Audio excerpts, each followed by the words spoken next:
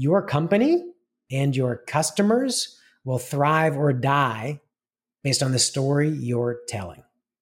You have got to nail your story.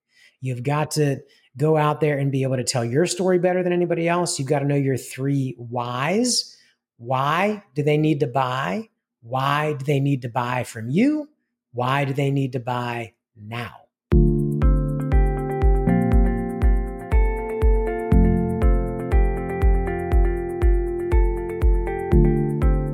Hi, everyone. This is Joshua Hoffman, and welcome to another episode of Masters in Marketing Agency podcast, where we deconstruct the why and how agency owners found their success and discuss a few things they learned along the way. Today, I have Maury Rogow, the CEO of RIP Media Group, a marketing agency that helps speed up sales cycles by creating brand stories through animation, commercials, graphics, and interactive and immersive content. Welcome, Maury. Hi, great to be here. Thanks, Josh. Awesome. And let's jump right into it because I know you have a pretty interesting story about the show Entourage. So can you share a little bit more about that? The show Entourage, of course. Absolutely. So there was, let's go back a few years when the show was still on. I'm watching this show and it's, I'm watching these guys are about my age. This looks great. I can get along with these guys. Where are they? They're in Los Angeles. They're doing what I've always in the back of my mind wanted to do. Go to Hollywood, be a producer, be a director, be an actor. This is great. And it's great fiction, but I'm still thinking, I want to do this. In my real life, during the day, I'm in a high-tech company. And so we're about to be acquired. So this is really what is going on and what happens here. So we go to this big company meeting and everybody had caught the rumor. It was a huge buyout. We all had stock. It was going to be amazing. So our new leader is going to walk in the room and introduce us to what's going to be happening the next steps. So we're all literally like, champagne in hand for real, and so the person walks in. It's like the air is sucked out of the room. It's like he's a shark with dark black eyes just staring at us like a shark about to feed on us. Like, what is going on here? Is this a joke? And he just looks at us and he says, I got 3 things to say. First, what you did before I walked in this room doesn't matter. I heard you did good things in the past. That gave you opportunities. That's done. Second, if you don't make your quota, if you don't make your quota in this next quarter, if you don't make your quota in this next quarter, I will fire you. And third, you sales managers out there, if you don't make your quota, you can't blame your team. I'm firing you. You got a huge opportunity on your hands. Take advantage of it or you're out. And he walks out of the room and he pointed at somebody on the way and he took them in the hallway and he fired them right then. Like, this is unbelievable. And we thought it was maybe a joke. This is an old Glenn Ross routine or something like that. It was not. It was real. It was really happening. So I went through, I made it through. We did get purchased. I did actually make friends with that guy. And he was 2 levels up. He was the VP of global sales and found out why he did that. But during that process, I said, when this is completed and over, I am unplugging and I am moving and I'm creating my new career. I'm moving to Los Angeles. I'm going to get into Hollywood. If I'm going to go through stress and hardships like this, and I can be, I can market, I can sell, I can do things like that, I can figure out Hollywood. So when I got out there, I said, where is Entourage filming? That's the coolest show that I know. I want to get on it. So it took a lot. And so by having cold calling in my background, by having marketing knowledge, I started calling all the casting agencies and found out who casted and put people on the show Entourage. And I told them that I would do a great job and pitched myself, ended up on set with, Kevin Conley, Adrian, the whole thing. And, they're having this huge scene and there's models, fashion models. I mean, it's one of those. So I'm there for a whole week. I'm like, this is great. And I'm going to be pals with these guys and we're going to be friends. And there's my Hollywood career. And that didn't happen. I was on set and I was shuffled off into the room where, the tiny part actors were. And then we came out and we saw them. So we did our whole thing, but it was an amazing process. And I went and I did that. So from Entourage, I was like, if they can do this, I can do this. And I started learning how to do stand-up comedy, how to write. I ended up opening for Joe Rogan at the Improv, and was in Ocean's 13 and all these different things. But what started happening after 5, 6 years is not only did the economy crash at the time, but I said, if I can be creative and I can tell these stories like this, let me go back to the companies I used to work with, like the one I left, and say, let me change the brand. Let me change the voice. Let's give you a voice that people want to work with you, either want to work there or want to work with you as customers. And so I started this agency all through that series of events. How did you end up getting your first customer then? Yeah. So, this is really great. So there was a guy that I knew. He was leaving film school, right? So he did, a film guy his whole life. And I actually had, met him through sort of this film circle. I'm this high tech guy that left high tech to come in to do movies. And he did film school, and he's like, I don't think this is the career for me. He wants to get into high tech. I said, well, you know what? Let's grab lunch. I can help you there. You help me with yours. So let's have an exchange of ideas. So he ends up going and doing that, introduces me to somebody that's creating a film, producing a film, introduces me as a marketing genius. And the next thing I know, I'm negotiating the deal to market their movie, right? A friend of his to market this movie, and great ideas, in like a social media campaign, which was really new back then. And I negotiated myself a part in the movie as part of the compensation package. So it was really cool. So they flew me in first class to South Carolina where they're filming, and I get to set. I'm like, oh, this is the way I would love to be treated.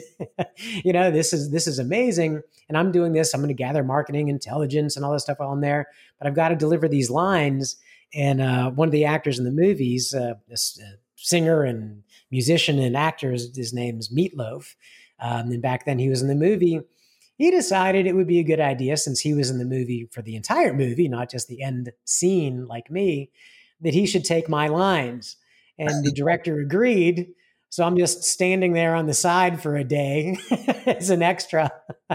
But I still marketed the movie, and it was still a whole lot of fun. So it led to some interesting things. That was the first client, and that was my first check that I, wanted to mount on the wall. And then I realized if I put that check on the wall, I can't cash that check, and I need to cash that check. Way to just drop Meatloaf's name there, like it was nothing. Meat, as they call them, meat. I know it wasn't Fight Club. And then where did you meet that guy? The person who ended up being your first customer. Where did you initially meet him? Yeah. So there's a American Film Academy, American Film Academy that's in Los Angeles. And so where I actually met him, this is pretty funny too, which is I came in for an audition to be in the movie that he was doing for his graduate project. And what I didn't know until we became friends later is I came in, it was sort of a, quote, the cocky young guy, I was like, oh, I know this guy. I've worked with these guys. I can do this character easily. So I came in, I auditioned, and there, the director and all the different people said, that's the guy. So it was me. I got the part. What he told me later is he wanted that part. They had actually written it for him. But when I walked in, they said, no, that does the guy, that's the guy, not you. And even though it's your movie, would you mind if we put him in? And he said, no, sure. And so on set for the next couple of weeks, we just started talking, getting to know each other. And that's really, and we're still friends today. And this is, 10, 12 years ago.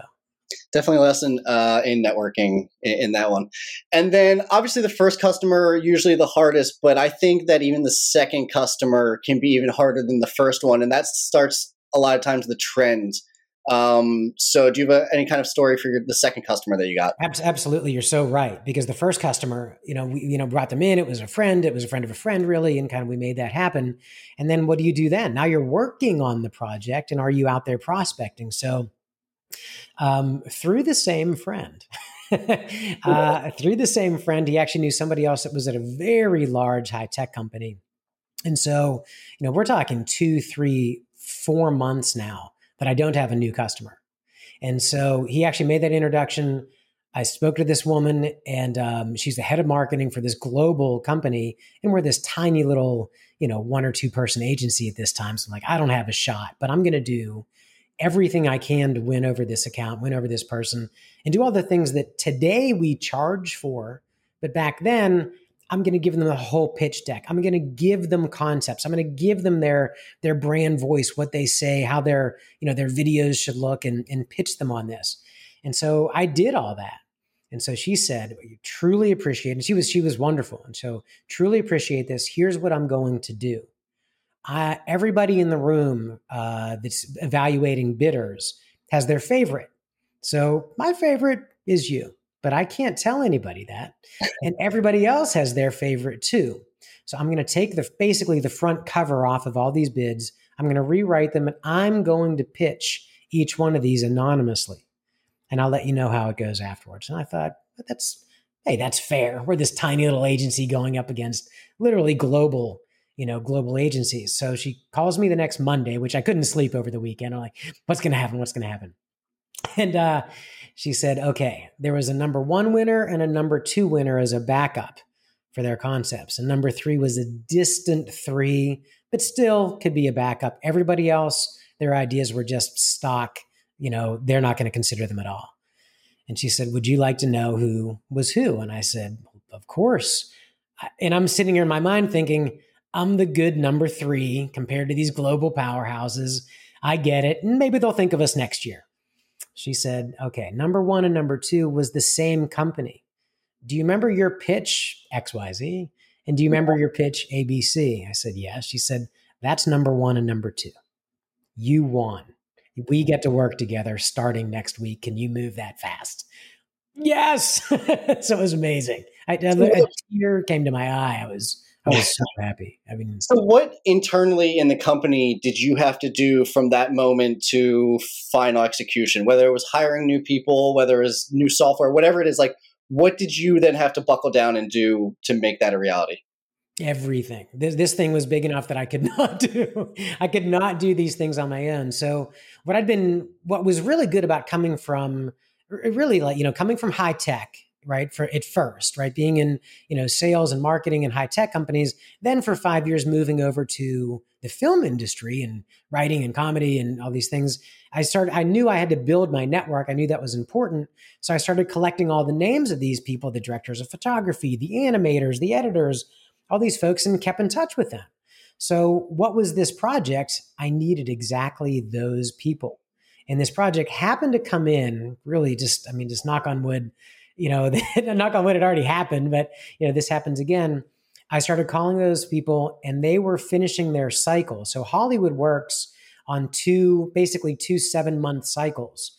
And in the summer, everybody's off. All right. So, roughly, and then there's award season and things, start to pick up again. So it's that kind of cycle. This was May, and they were all about to be free. So I was like, oh my gosh, they have 4 months where they're not going to be working. And these are incredibly talented animators. These are incredibly talented filmmakers and directors. So I put the whole bid together. We won, right? And I started calling the best of each and started talking to them about the project, and then pulled 3 people out, asked them to work on the project with me. They did. It's beautiful. And even though it's years old now, it stands the test of time. It's a beautiful 3D, introduces their product, their company, and then multiple versions of that for different divisions of the company. So that was it. So they were freelancers at the time, but 2 of them turned into, first employees. So I scaled with the project. I didn't hire people before I had the work for them. I scaled based on what I could bring in the door and execute. Who was your first hire? Yeah, the first hire was, right before all that. Okay, so I had an intern that was there just to do some social media for me. He was highly recommended and, great. He's this kid out of, film school. Didn't matter. He's out of film school. If he can do my social media and maybe social media for an account or 2, then wonderful. So at the same time all that was happening, I had to do this test project, right? I had to kind of show the company that I could execute on what I said. And so he said, I'd like to take a shot at that. And I was like, Oh, okay, kid. Sure you can. And he said, I'll work on it this weekend. I think I can do that kind of animation because we did that in film school. So I think I can put that together. Can I give you a test like 20 seconds on Monday? And, okay. But I'm still frantically picking up the phone, calling people. Can I meet with you? Can I talk with you, etc. Monday morning, he comes in and he opens the laptop and shows me exactly what we needed. Exactly what we needed. That's It's crazy. like, this is incredible. Hired. That was it. Right. Hired. That's it. I can put him right on this project and he does these pieces and I have these pieces to plug in. And what was amazing is that kid that was an intern then, was it 4 or 5 years later, became our lead, our creative director of the company. His ideas were amazing. He could write. He was funny. He could. There's some people that can be funny out loud, funny verbally. Comedians and things like that. He could be funny and intricate on the page, and that's it's a different skill, and he could do it. And he could also be serious and follow the different emotions. So hired. He was my first real employee. Well, then, not to kill the mood, but on the other side, have you either had like a bad hire or maybe hired too quickly or anything like that? Oh my goodness. So yes, yes, not too long after that, we really caught some fire. So we really started getting popular and getting known in the, kind of in the SaaS market, tech market. We could really help complex companies tell their story. So we started winning a lot of bigger and bigger projects. So I'm thinking, well, great. I have these people, I can pull them in. But now I'm at that point, I think it was at 12 people and I needed more and we're filling up the office. So I've got to get more offices. So immediately, because we won these agreements, this person comes in, he's highly recommended. This person comes in. I knew this person from this, what was it? It was like a conference and he was a writer, animator. Perfect. So I didn't take the time. I just didn't take the time to go through and really vet and qualify these people. And so we grew so fast. I put these people on as account managers and producers.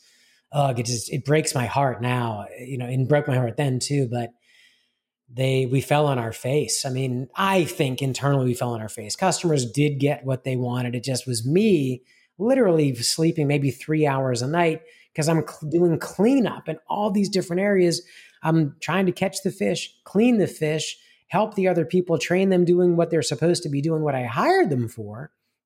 And so I overhired. And then the other side is the downside of that is one person was using the company credit card for everything she wanted to do. And I didn't know it for months. The other person was saying they're so busy with these accounts. And then I talked to the person at the account, haven't heard from him in a month. What's happening with our project? So then the downside was time to get rid of those people and, really handle my accounts, which are the most important thing in the world. So overhired, and that was crushing. And that's what made me want to change the model into be something where I can, sort of my consultation, my expertise, I can help directly. So I went from let's go bigger and bigger agency wise to what can I give directly to customers? And that's what I'm doing more of now.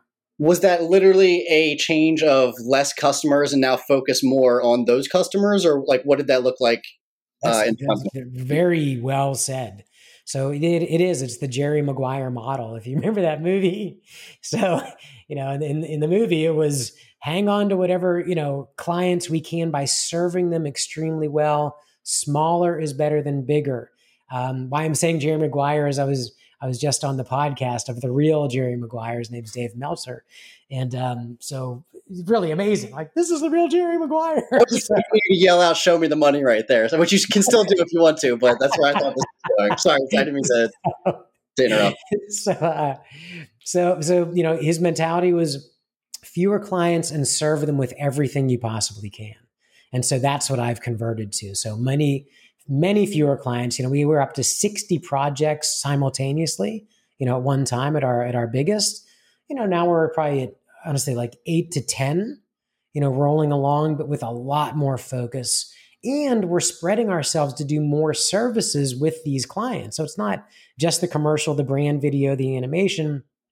Now we're creating those graphics and the ads that lead to those animations, that lead to the salespeople and the demos and to get them more sales. So we're really building out the whole funnel, which is a lot more work, but we can really dig in and get to know the brand better. So it's more of a, really converting over the last, through COVID, really, into this consultancy with a high expertise in storytelling and video. And speaking of COVID, have you seen any kind of changes in the industry or your services specifically, or anything that has changed, either because of COVID or just over the past, whatever years, 5 years, 10 years? Oh yeah, well, a lot. And when you take a look at 5 years and 10 years to COVID, I'll start at the beginning. So say 10 years ago when I started, believe it or not, looking at social media to really go out there and be a great part of a marketing plan, let alone today, it is a marketing plan. You got to literally exist on social media and have marketing nowhere else. Back then I would say, nicely, I was sort of shrugged off. Oh, sure. And, in more, in other situations, just overtly, that's never going to happen. And now, of course, this is probably going to end up on LinkedIn and Facebook and so forth. So that was a huge one. Social media just being this sideline, sideshow to brands completely embracing it. The other thing in the past, just in the past few years is the obvious, which is everything remote. But it took us about 4 months to put together a really solid offer to have remote recording, go out there and get customer testimonials, go get the influencers in the space, go get, the thought leaders in the space, record them so that it sounds good, it looks good, and that you can actually use those as testimonials, thought leadership videos, and that sort of thing, rather than just having, let's just clip Zoom and, 360, resolution, and it's going to look terrible, to really get high quality remote video, and a lot more creativity on how to, knowing that people are working at home, you can't send out those gift baskets anymore. I mean, because that's kind of creepy that you're sending it to their house. Are they going to give you their address? Send it to the corporate address. Here's the chocolate, frog or whatever. I'm reading Harry Potter to my child right now. So the chocolate frog is a thing. Sending chocolates to the office is one thing. So, a lot more with personalization. So personalizing content right to that person. I call it one-to-one videos or personalized videos has been huge, and a lot more in the remote world too. Has been, you have to adopt it. I mean, you have to be ready. Going a step back and going back to, going from like thousands of commercials that you guys were working on to a smaller number of clients, did you kind of pick and choose if they were bigger or smaller, what the size was? Well, I'll ask that question first. So did you purposely choose 8, or did you just kind of let the smaller clients go over time, and then it just became this group of, I guess I said 8 because we talked about that before, but did you just end up kind of with those smaller number, or did you trying to get to so I did. Do you want to ask it one more time? I don't know. How did I choose? If you kind of get what I'm saying, I would say just take a stab. Okay. So when I was thinking about what clients I want to work with, it wasn't like, oh, I want to go from 60 projects to 10. It wasn't necessarily that. It was more about what industries do I want to work in and I really enjoy? Where do we make an impact? And then straight up, who do I want to work with? Whoop. I do think we can take this out. So we'll actually let's hold. Yeah. And I'll probably back up in it. I honestly don't even know. No, this is like there's a fire alarm or something. Oh, like might need to go type thing. I've never heard that before. No, but let's continue. Sorry, no, there's a speaker there that I never heard. I was there. I guess that's a good reason for me to try to take another stab at this. You were definitely answering it the right way, by the way, and it actually is going to go into my next question perfectly. So I'll try to take a stab. Dear team, we're asking that question again. All right, let me. There you go. I like that move. One sec. But when the editor's scrolling through, you do that. They're like, oh, there it is. That's a good idea. I'll do it Yeah. again then You can because do there's that or a clap, no. That's a great. and That's you'll a see the oh, spike. like the loud. And they'll see the spike in the video and the All right, I'm going to do audio. the clap then right before I figure out how the heck to answer this or ask this question. Okay. So going from a larger set of customers down to a smaller set, how did you choose that selection? Sure. So going from a bigger, 60 projects at a time down to 8 or 10, the way it went about it wasn't by saying, I'd like to chop my business, but into 1/6 of what is it today. It was more about what industry do we really like working in? Do I really enjoy working in? Where do we have a great impact? Do I have an expertise in this particular area? Because as we grew, we started doing a lot for a lot of different kinds of, kind of different verticals, different industries. So I really wanted to focus, and there were three. And so it was SaaS, technology, biotech, which is really complex too, and then nonprofits. So nonprofit, great causes. And I actually donate a portion of every corporate project to the nonprofits. So that's why they're there. And because I really want to know that I'm giving back and making a big impact. So they get projects, at cost or below, because I subsidize them from the bigger clients. So that was number one, what industry? And then who are the people, literally the people at the different companies that I really enjoyed working with, that I feel like we had great rapport, that I feel like they really listened and respected and valued my and my team's opinion. And I called them back and I said, I'm not sure if this is a great fit, but I'm changing my agency to serve people more in particular areas. And we've loved working with you. And can we explore that? And again, that wasn't that wasn't my script, but that's basically what I did. And I called them and, led to great conversations and some planning. And one of them actually, gave me feedback into, if you offer this, this, and this, these are perfect services for not just for us, but for other clients too, because it was actually a marketing technology company. So they know what they're talking about. He said, but these, they don't seem to fit. So, if you kind of wrap up packages like this, so not only did that phone call, or excuse me, those phone calls turn into longer term recurring revenue clients that I really enjoy working with, it also turned into great offers, great toolkits and packages that we actually offer now.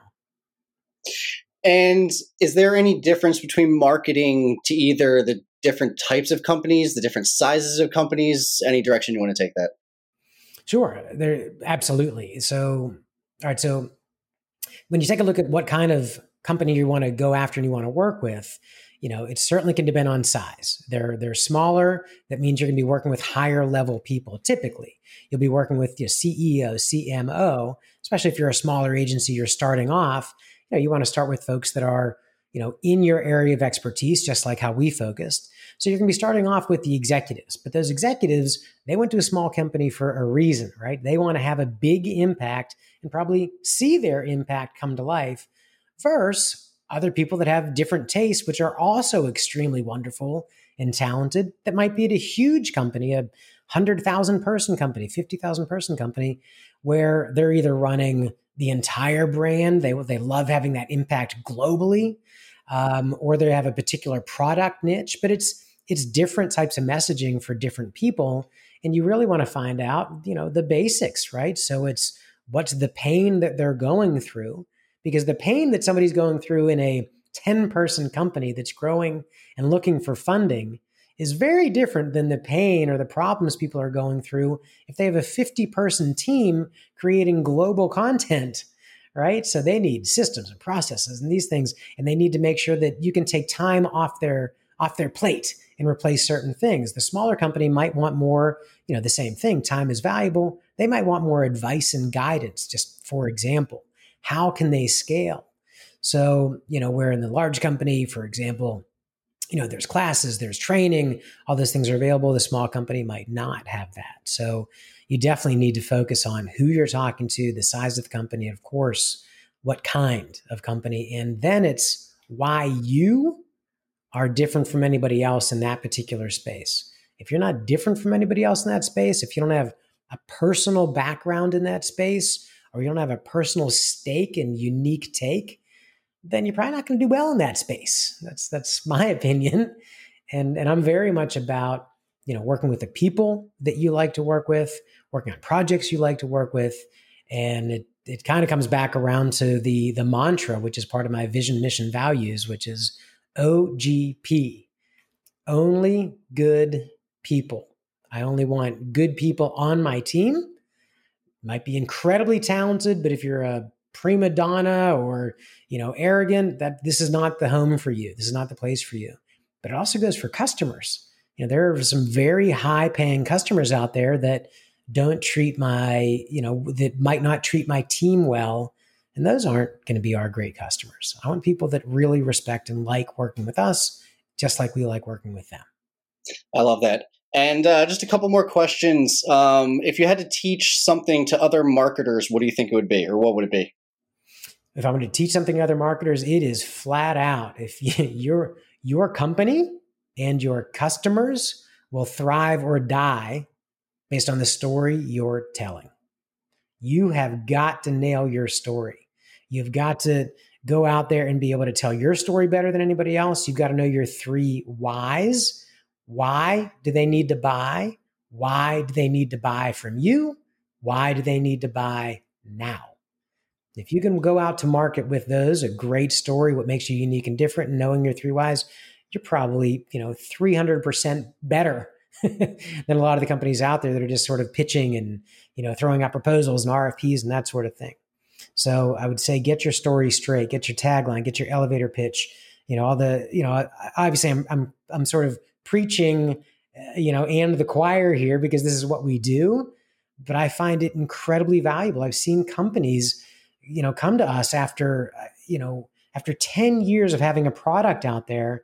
And when we've straightened out their message, all of a sudden they're bidding on projects 10 times the size. They're getting phone calls coming in because they're telling a different story, the story that their customers need to hear. It's incredibly gratifying. And last question is, do you have any books, podcasts, any type of content recommendations? It can either be in marketing, business, or completely unrelated. Sure. Okay. So, I definitely recommend my book, which is Rise of the Entrepreneur, which is all about a couple of guys that want to go out and start a company and how they do it.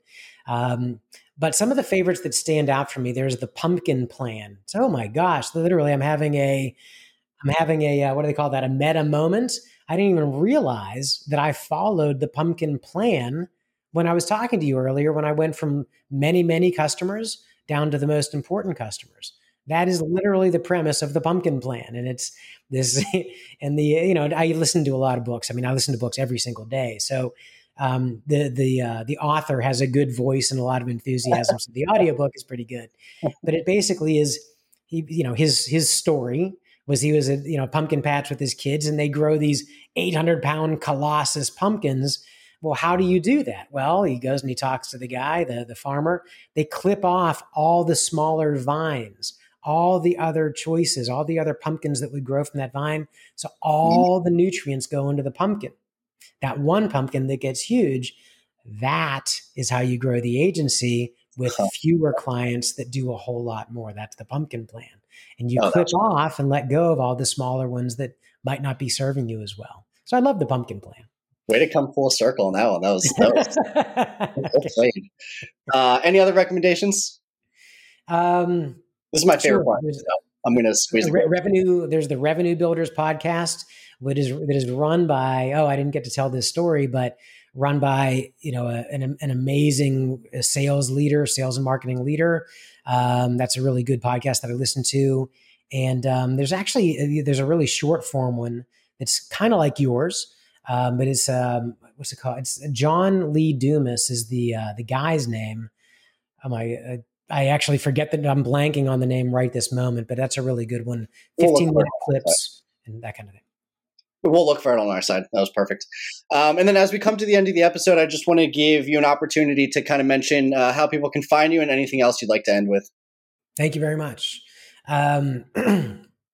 I'd love it if the people that are listening to this and found any value or any entertainment value here to connect with me on LinkedIn. My name is Maury Rogow. It's right there. And just come to LinkedIn and click connect and be happy to connect with you. And I put a lot of information out. I have a LinkedIn newsletter and inspiration posts and business growth posts every day on LinkedIn. And of course, our website, if you're wanting to learn more about how to tell great stories, if you wanted to learn how to, do that through video and through content, please hit ripmediagroup.com. Awesome. And thank you so much. I thought this was a fantastic episode, and I hope everyone has a great day. Thank you. Thanks for listening to the Masters in Marketing Agency podcast. I hope you got a ton of value out of this episode. And before we go, I just want to thank our sponsors, DevNoodle. DevNoodle provides marketing agencies with the ability to offer their clients unlimited website design, build, and management services with fixed monthly plans.